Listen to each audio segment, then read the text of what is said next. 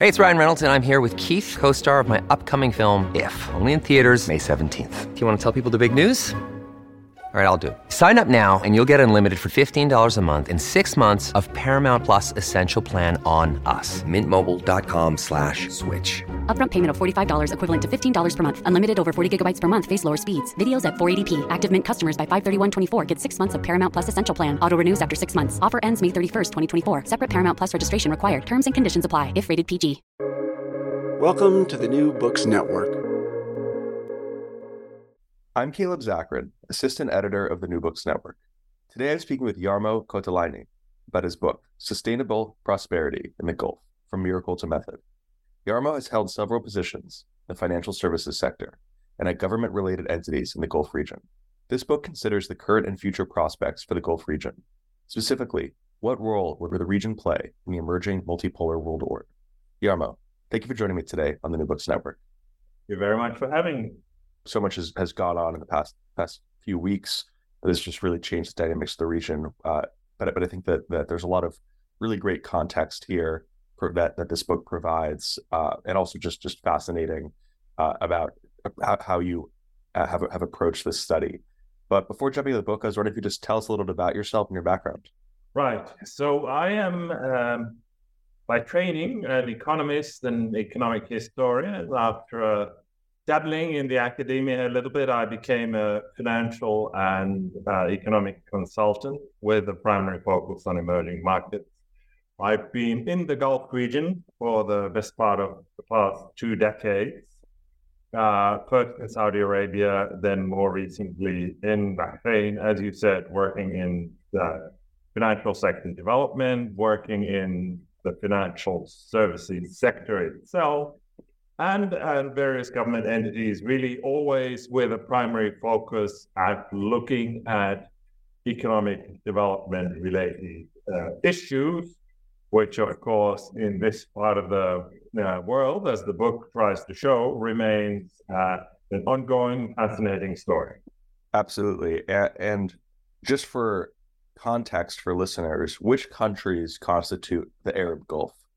Well, that question actually does not have an unequivocal answer. There have been different answers over the years, even quite recently. But the way I have defined it in this book is in terms of the current membership of the Gulf Cooperation Council, which brings together, of course, Saudi Arabia as the largest economy, then Kuwait, Bahrain, Qatar, the United Arab Emirates, and Oman. But sometimes people have included the entire Arab Peninsula, sometimes also some of the adjacent countries. And obviously, it will be impossible for you to do this all in one quick answer. But could you give just a brief overview of the history of the Arab Gulf up until the 20th century? Just that which is relevant for this conversation. All right. Well, I suppose there's a lot of it that is relevant, but it's a history of contrasts, and obviously this book focuses primarily on the economic side of things. I think what's interesting about the peninsula, when you look at the map, obviously you can see a very large peninsula.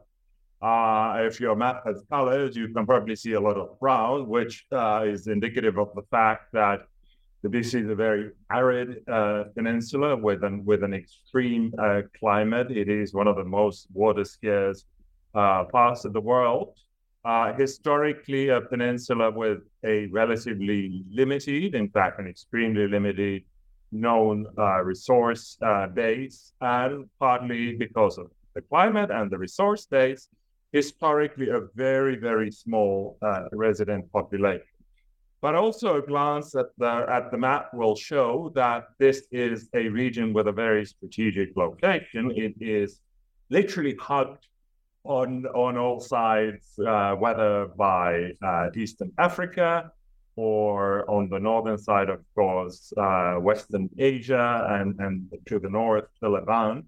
And on the southeastern side, obviously the Arabian Sea, which itself is an interesting geography because what it meant is that because of the seasonal trade winds, it essentially brought the peninsula into contact with East Africa and the Indian subcontinent, and really made trade, long-distance trade, the opportunity, the means for this region to overcome those extreme resource constraints that it suffered from. So in a sense, openness became an important part of the regional development formula early on. Of course, openness is something that was needed for monetizing what the region had, and historically that was things like pearls, especially in the Gulf, dates, horses.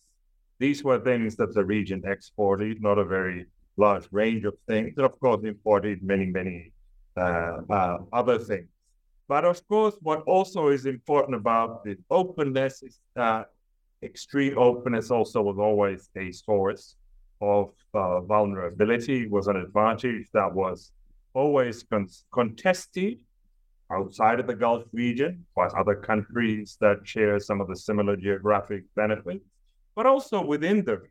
So these countries obviously all, by and large, had similar initial conditions, similar opportunity sets, and this has always entailed a degree of competition. Of course, this then left the region vulnerable to external shocks. And what's relevant in this context for this history was in the 1930s, in particular, of course, the rise of early culture in Japan put an end to the fur fishing sector in this part of the world, which had been the primary driver of prosperity, and became a major moment of reckoning, coinciding, of course, with the Great Depression, which also has seen trade. One of the most important things was the discovery of oil in the region. So how did this discovery transform the region? It profoundly transformed the region. Of course, what was fascinating about the timing is this was a story that had been in the making for some time. And what made the regional rulers interested in the idea back in the 20s and 30s was the fact that they were desperate for new sources of income after the pearling industry began to decline. That had been a major source of income for them. So, of course, 1932 was the first regional oil discovery in Bahrain, and then over the subsequent 3 decades plus, that story ultimately went regional. So this was almost like a deus ex machina, something that rescued this region from the verge of abject poverty and created what I call the oil government nexus. Of course, initially the oil sector was developed by the international American and British oil majors of the day. The local countries simply didn't have the resources. The local countries became effectively residual claimants. So they raised their money by taxing these oil exports. And of course, they received royalties from these oil companies. And starting from this low base, this completely transformed the regional economic model. So government revenues literally shot through the roof, increasing several hundred folds in all these countries. Giving this region that was amidst a major economic crisis and never had been that prosperous to begin with, an opportunity to start driving economic development. Now, in some ways, initially, everything was easy, but of course, as the government sector expanded, the government started investing more in different areas in an environment where oil really now was the sole source of wealth, 90+% of government revenues. What very quickly then became the story is how to ensure that you can get more oil income. And this then triggered conversations in terms of how to increase the revenue share, how to increase national control, and these countries started creating some parallel national companies in this space, but also how to better control the oil price dynamics, which of course by 1960 then gave a rise to OPEC. And essentially, the way I would simplify this early oil story up until the 1970s is it was a case of the policy discussion around oil moving from a primarily distribution or distributive focus, in other words, how do we spread the wealth that we are getting, to something much more productive. In other words, how do we take what is clearly the main natural resource that we have and use that to drive economic and social development more holistically? And that story started changing quite quickly in the 70s when, of course, the oil companies were nationalized and a much more broad-based development narrative began to emerge. Right. Yeah. Before, obviously, like the Seven Sisters were extremely dominant. The main Western oil majors. You've already started to talk a little bit about how transformative the 70s were, but what are some of the other ways that the region was transformed by the politics of the 1970s? So the 1970s is really when the regional economies began to assert control over their economic policies. So instead of just being residual claimants, they started looking at things like extracting more value out of oil. They started making many more downstream investments, whether it was in oil refineries or it was in petrochemicals. Another resource that obviously often sort of was extracted along with oil, but had been largely wasted up until that point, was natural gas. And that obviously became an increasingly important energy source, and as well as a source of an input for the petrochemical sector, the rising manufacturing sector.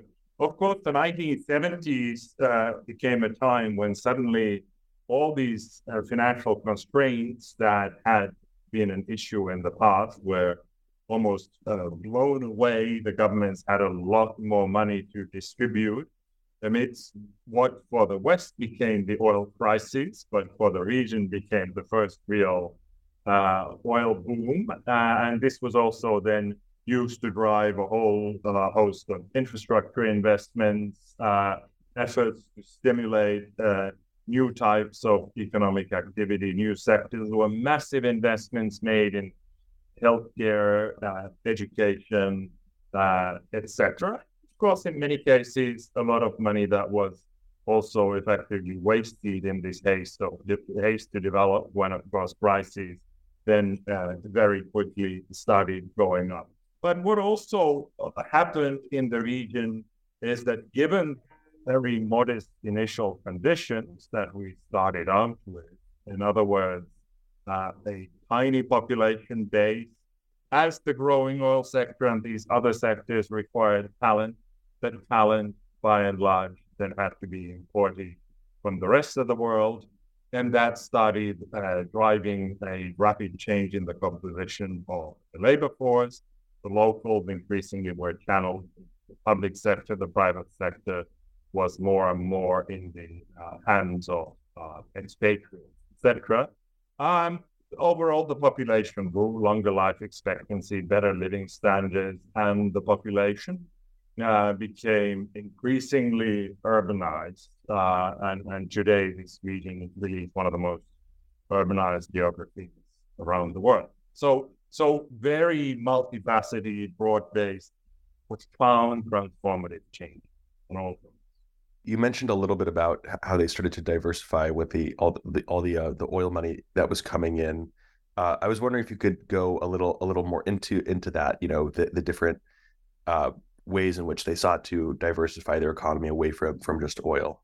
Right. So what's interesting, of course, about oil is that initially the oil wealth sort of blew away all these worries of yesteryear, but it also became clear that oil could be quite a fickle friend. Of course, the ability of these countries to control oil prices was limited, especially to begin with. And this a dominance of oil in the economic structure then entailed dramatic macroeconomic volatility as those prices varied over the years.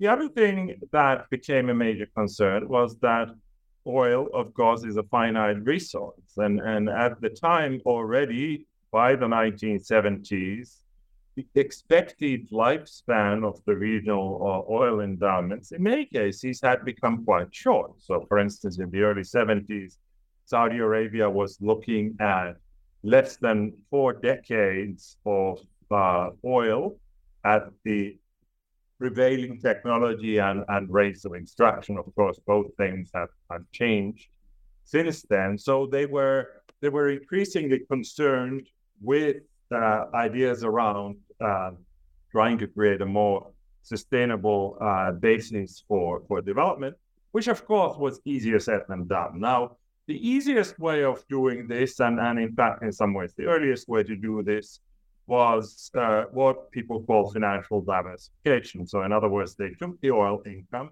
and they invested it in various things, typically outside of these countries, because of course the local markets and opportunities were very limited to begin with. And this is what eventually gave rise to what we today think of as the sovereign wealth funds.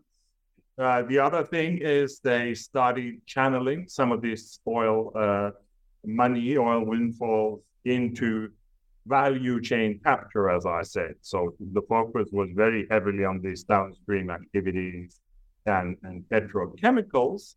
And then, of course, you had what I would call almost diversification by default, as oil drove the growth of these economies. It gave rise to other activities. So there was more and more import trade as the region became more prosperous. So the logistics sector developed. There was obviously a massive construction boom as some of the money was channeled into infrastructure development, residential development. There was more and more, especially energy intensive manufacturing. And then, of course, the petrodollars started driving the growth and diversification of financial services. But really, while the ambitions were there and there was a lot of effort, there was an increasing focus on economic planning at that time, they faced a lot of practical challenges. One of them being absorption concerns. How much can you invest in economies that ultimately were quite small and quite simple in their structure? As they sought to develop their export-oriented manufacturing industry, they often faced issues with protectionism. So Western countries, Asian countries trying to protect their legacy industries. And this was still well before the heyday of the Washington Consensus, when those trade barriers really came down. And they faced a lot of issues with productivity as well, because as the region grew more prosperous, more and more money then started going into very basic businesses, small shops, restaurants, coffee shops, etc. This gave rise to opportunities, but didn't necessarily add very much value.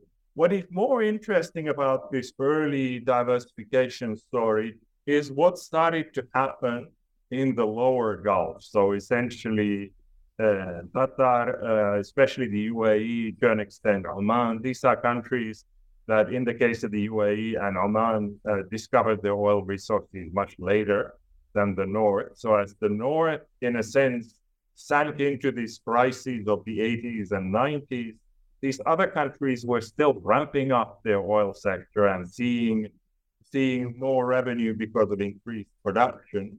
And you have the beginnings of interesting news stories. So Dubai, for instance, started investing very heavily in connective infrastructure and trade. You had initiatives such as first the Port Rashid seaport, then Jebel Ali, which ultimately in 85 became the first free zone in the region and a major trade hub. Of course, Emirates Airlines. Qatar, of course, discovered their large gas endowments, and that became a driver for local gas-based manufacturing as well as gas exports. And Oman essentially started a very broad-based diversification drive from a lower base. But especially the Jebel Ali Emirates story is interesting in the sense that it is no longer just about oil. It is much more sort of reminiscent of the pre-oil era, the region capitalizing on its location and its ability to connect different parts of the world. You mentioned also a little bit before about the demographics, but I was wondering if you could also get into that a little bit more, just the demographics of the region, and how those have shifted as well. Yes. So, like so many other things, this rush to develop amidst this oil plenty really changed things at a dramatic breakneck pace. When we think back a century ago, so just before the oil era, of course, it's not that we have a lot of accurate, detailed statistics from that era, but the population base of the region at that time was not much more than 2 million in total, maybe around 2.5 million people. And as recently as, for instance, 1971, when the United Arab Emirates came into being as a sovereign country, they had a resident population of 210,000 people. Qatar, way less than 100,000. So the population base was very small and reflective, of course, of the resource limitations and the climate. As the oil wells started pushing away these constraints of the past, the population started to grow because of increased life expectancy and improving health. So there was, if you like, that demographic dividend locally, but also started increasing because of this need to import manpower that really was needed for developing all these new economic activities that the regional governments were pursuing. So we have seen a more than 20-fold increase in the regional resident population over the past century. We're now pushing around 60 million people. So a dramatic change in absolute terms. Of course, compared to the countries around it, the region still is not a particularly populous region. So certain fundamentals have not completely changed. The other thing, of course, is that a century ago, I mentioned this, there was very little human capital or social infrastructure. There were only a handful of schools. Government education is something that really only starts in the 1930s, by the 1930s in Bahrain and Saudi Arabia, and then gradually expands throughout the rest of the region. So you have this massive shortage of skills. Similarly, healthcare, there was minimal modern healthcare up until the sort of middle of the 20th century, really. And as the region expanded, we had a situation where increasingly private sector economic activities came to be linked with the expatriate population, which in most countries quickly grew into an overwhelming majority of the labor force, and in many countries grew into an absolute majority of the local resident population. And the nationals, by and large, then flocked into the public sector, and it sort of came to be seen as the sort of default employer of nationals.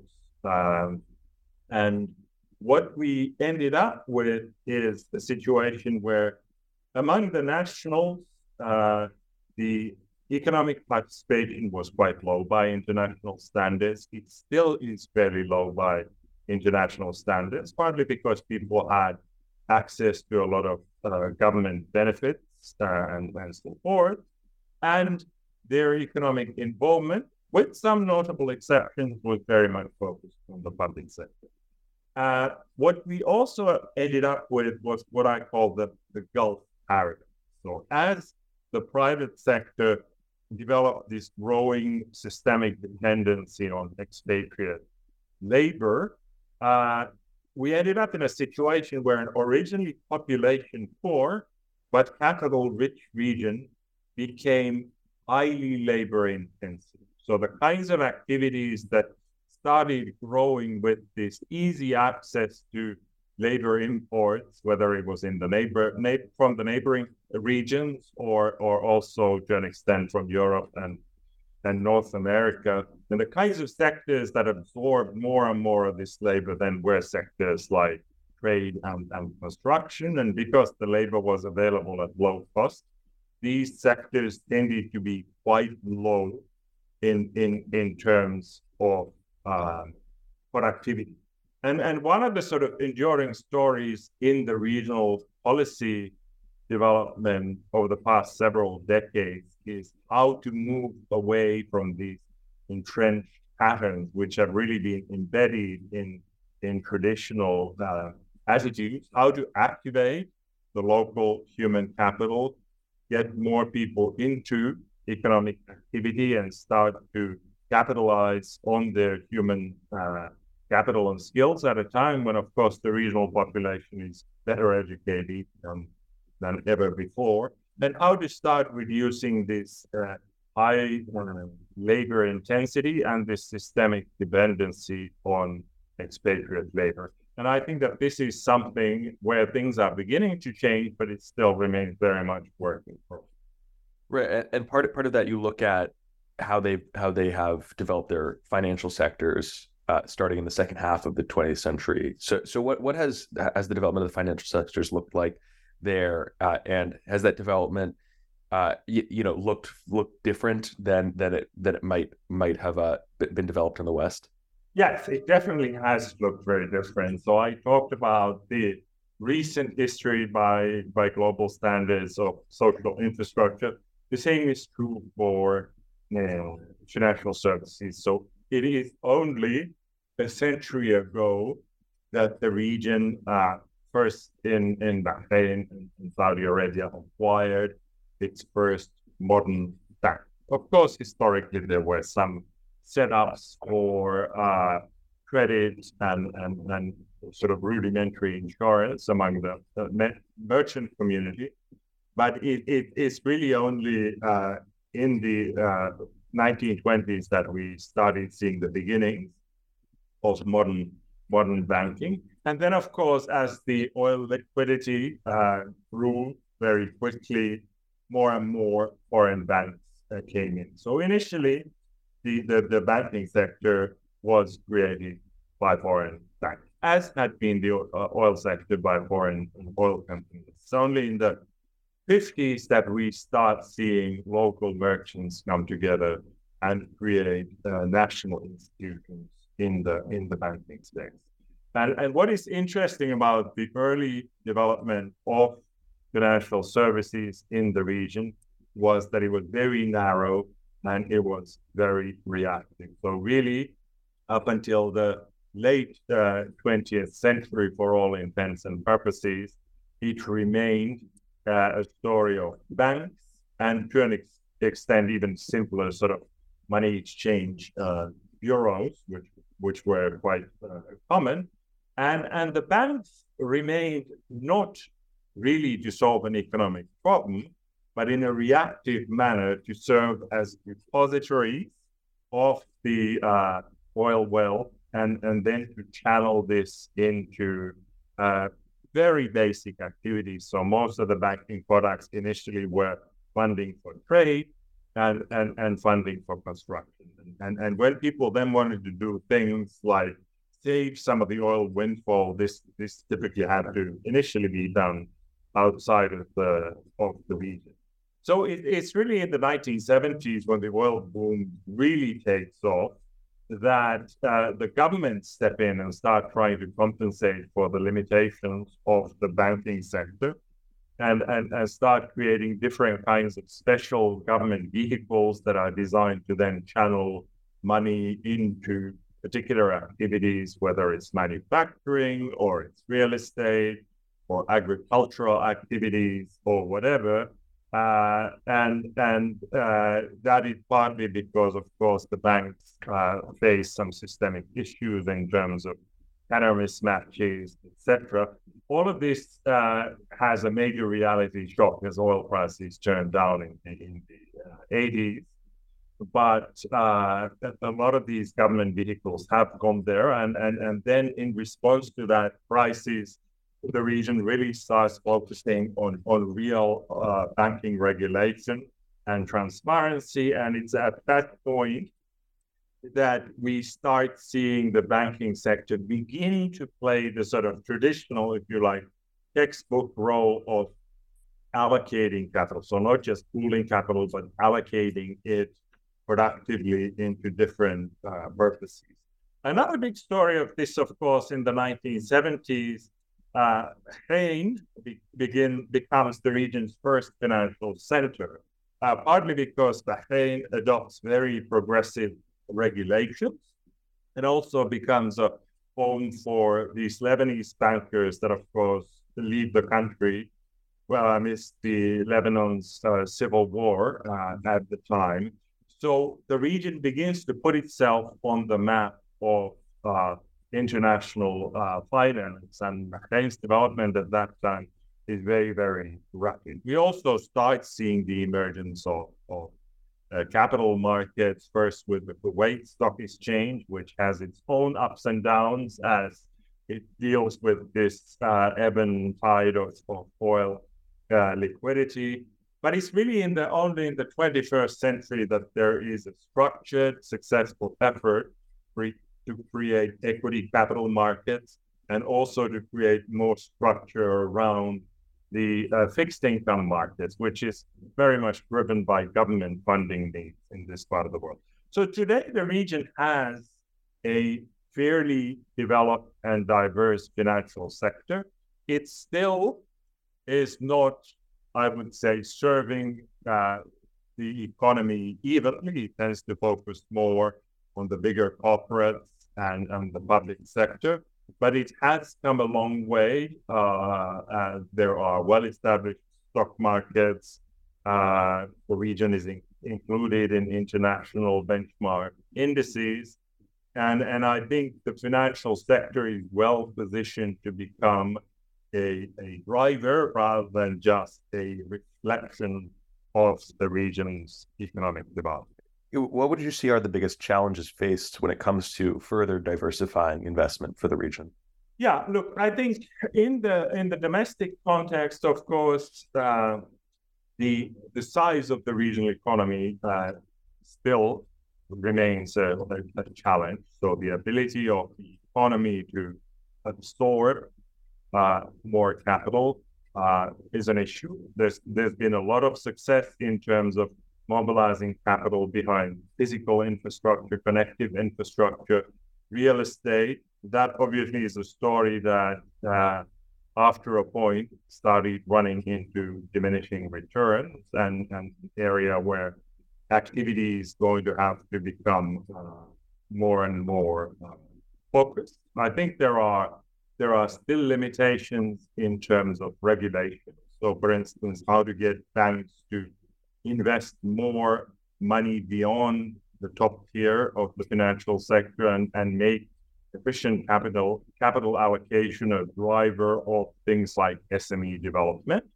I think this is an area that is receiving much more attention today.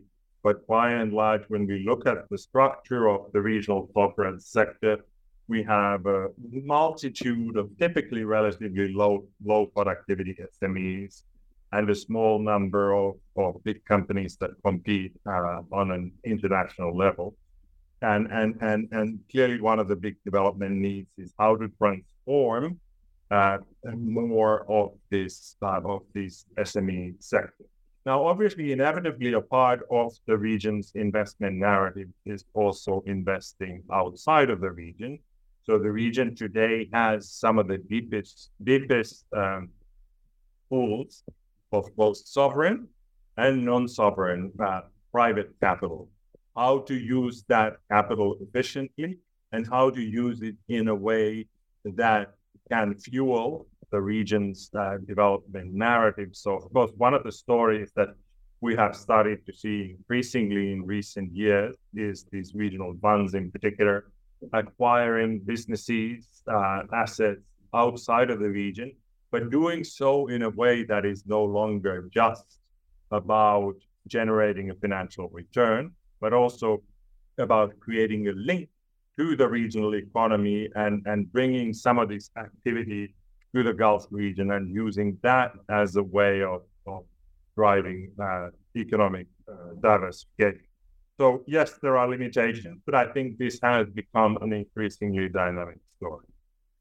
And moving just beyond, just looking more broadly at the relations between the Gulf states, what are those relations like? And then also just in addition to the broader Middle East region, what are the overall relationships like with the Gulf states?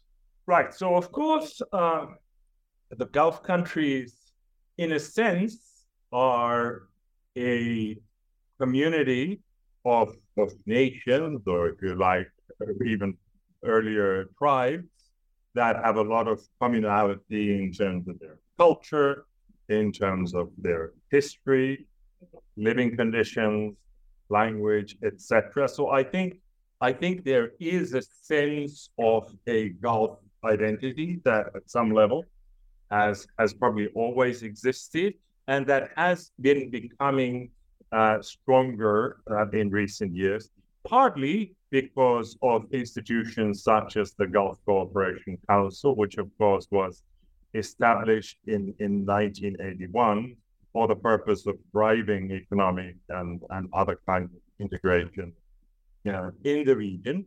I think in many ways, the region effectively today defines itself by what it is not. So in relation to the surrounding geographies, and again, in that sense, I think there has been this growing sense of Gulf exceptionalism, a part of the world which has seen social political continuity, economic prosperity, and this very impressive development story. So that in a sense is the positive story, and of course the openness and the development pace of this part of the world means that there's a very good story of regional togetherness and development opportunities. At the same time, historically, of course, when you look at all the regional countries, they shared, as I said earlier, very similar initial conditions. And they shared very similar, if you like, development opportunities and needs. And I think that what this then inevitably meant was that they were all sort of left trying to drive their progress, their development from fairly similar perspective. And I think that is something that has also created an element of de facto rivalry and competition among the regional economies. So they are all playing with fairly similar chips, and there has been a certain amount of tactical thinking, countries trying to acquire the first mover advantage, and in some cases being outshone by others who have come in later with sort of more recent solutions, technology, and bigger resources. Of course, there has also been concern around duplication. So to give one recent example, of course, around the turn of the millennium, there was a global sort of focus on creating financial centers. The region joined in, and essentially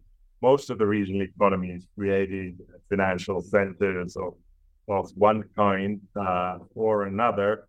So that has meant that instead of collaborating and building strength together. Regional economies sometimes have effectively competed with each other, which isn't necessarily always a bad thing. I think competition also can be a driver of efficiency, and obviously in many ways these efforts have also drawn more attention to the region.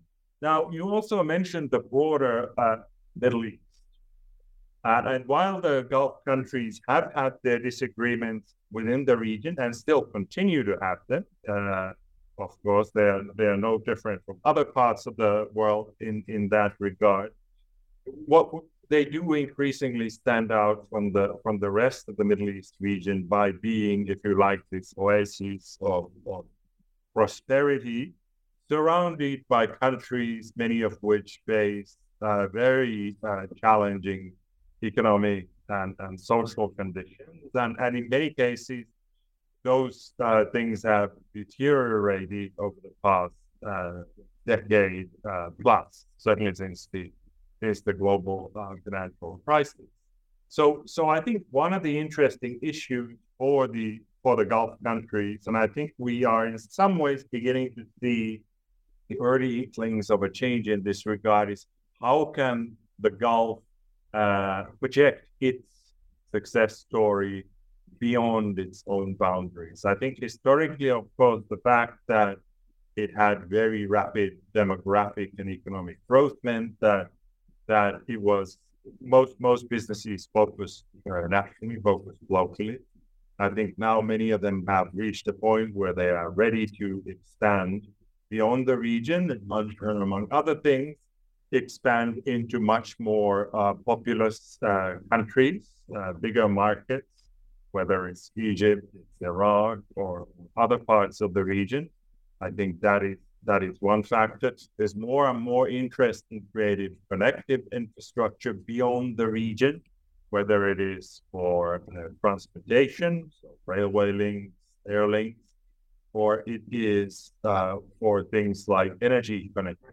And of course, we've had more and more initiatives on the part of Saudi Arabia, UAE, Qatar, to mobilize more of the sovereign capital in other parts of the region.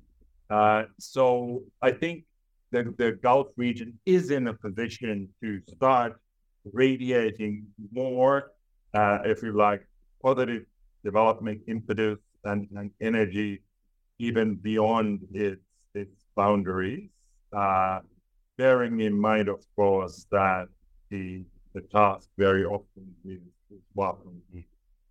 You also discuss in the book climate change and how the Gulf states are positioning themselves to weather climate change and regional instability. How do you see them going about this? Yes, so I think that one thing that has become fairly clear in recent years is that the region is much more focused on containing and ideally mitigating some of these regional risks. And of course, we have, until this recent tragic event in Palestine, we've seen a period of détente where a lot of these disputes that had existed, whether within the region or with respect, that is to say, within the Gulf region or with respect to other parts of the Middle East region, were being addressed and dealt with much more proactively and positively than before. So I think that what we are beginning to see is a genuine desire to enhance regional stability and recognize that is a positive factor for driving these broader transformation ambitions, so making the region a hub for international trade and finance, but also for drawing more capital into the Gulf region and also into other parts of the Middle East region. Now, climate change, of course, is a very important story. Globally, it's a particularly important story in this part of the world, which has a very extreme climate and associated vulnerabilities to begin with. It is one of the most water scarce parts of the world, whether we talk about the Gulf countries themselves or neighboring countries, which of course then potentially comes with its own set of risks. And I think that while the region historically has been known as a hydrocarbons producer and therefore a very energy intensive region, and potentially in many people's eyes as a problem rather than a solution, I think policy has changed quite quickly and significantly in this regard. So the position of the Gulf countries is very much that hydrocarbons will have to be part of the energy transition that is happening globally, but massive amounts of capital today are flowing into renewable energy, into energy efficiency, into innovation around the energy clusters, so things like green hydrogen, etc., as well as interconnected infrastructure. So there have been connections now made to the Levant. There are connections underway to Egypt. There have been discussions with India and potentially also between Egypt and Europe, which means that the region will soon enough be in a position to start producing a clean energy, not just for its own needs, but also for exporting it into other geographies. So effectively, it is in a position to start diversifying its own energy mix and future-proofing its energy portfolio, which is a very positive story. The region is also innovating around things like clean hydrocarbons, so making sure that what extraction and development happens is done with minimal emissions, as efficiently as possible, carbon storage, but obviously a huge interest also into mitigating the impact of climate change. So obviously globally right now we're in a situation where I think as of this month we're probably above that 1.5 degree global warming target that was set in the Paris Agreement. So global warming is getting ahead of our plans. And mitigation is becoming an increasingly important issue. So there's a lot of innovation happening around that, but there are also new plans around things like planting more greenery, designing spaces that are much more sustainable, and generally finding ways of curbing the carbon emissions of the region. So really, potentially, this green economy narrative is emerging as an important driver of economic diversification, but also of sustainability. My final question, and obviously this will be, this will require maybe a bit of speculation, but so much has just happened in the past few weeks alone. But how do you see broadly the Gulf states positioning themselves in the emergent multipolar order? Yes. So it is clear that today, a couple of things are. One thing is that the region recognizes that its future has to be very heavily built around this age-old idea of open. Clearly, the old oil government nexus can no longer be a sufficient growth driver in its own right. The infrastructure story that became a big new narrative or dominant narrative in the early 21st century, what I call the Great Arabian Infrastructure Boom, that in its own right cannot be a growth driver either. Of course, there are big projects underway, things like NEOM, other massive investments. But at the end of the day, that story is past the point of diminishing returns in terms of its ROI, and more is needed to sustain growth at the kind of rates that the region needs. What is also clear is that the region is increasingly strategic about capitalizing on its traditional advantages in this new multipolar world order. And the way I would put it is three things in particular are important. Number one, I think the region has become increasingly adept at creating a culture of ongoing change. So, of course, there have been sort of these laboratories of innovation for some time, such as, for instance, Dubai, which never was particularly well endowed with natural resources and has always tried to prosper by thinking ahead, being one step ahead of others.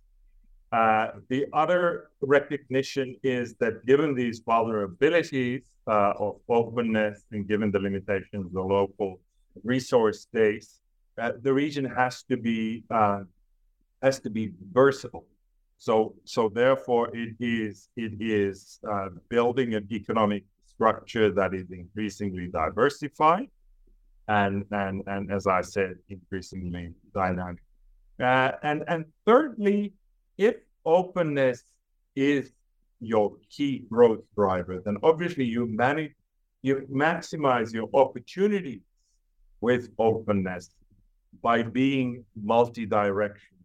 This is what I think has given rise to this posture of what I call strategic neutrality. So historically, of course, the foreign economic relations of the Gulf countries were very much focused on the West because the West was the main consumer of the oil that the Gulf countries produced, also the main supplier of many of these other products that the Gulf countries imported. Of course, very, very import-dependent economies. And then, of course, there were ties to Japan, Australia, etc.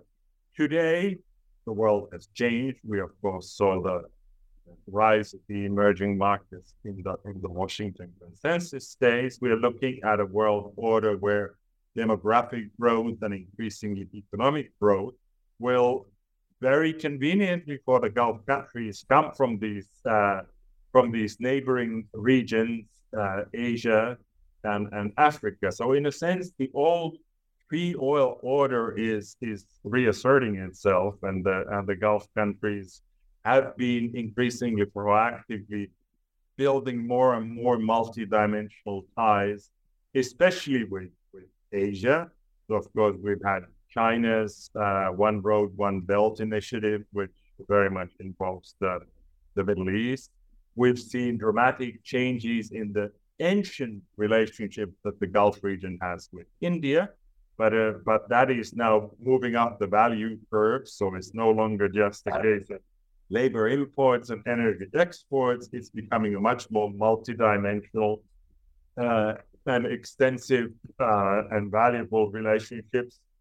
But these countries really have been going quite systematically about building ties in all directions, and really with the principle of more is better.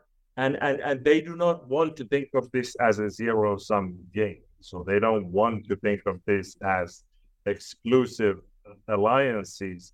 Why? Because also in a world that has become increasingly unpredictable in the 21st century, having this ability to connect to different geographies and therefore having the ability to pivot is obviously also a source of resilience and continuity, effectively risk management for these countries. So, for instance, during the global financial crisis, as the West faced major economic instability, these countries started turning increasingly towards Asia and did so quite quickly. So this ability to pivot in response to different circumstances is a very important part of the development narrative. The other thing that is becoming clear is that the Gulf region today, quite apart from having this unique location at the heart of the old world, is also has kind of amplified that by offering a combination of really world-class connective infrastructure, fantastic infrastructure, whether it's air, it's sea, and increasingly even overland infrastructure that connects the Gulf to all other geographies around the world. The other thing that the Gulf today has, not entirely across the board, but increasingly is world-class regulation. So, of course, the free zones, for instance, were set up with the specific purpose of offering world-class regulation for their tenants.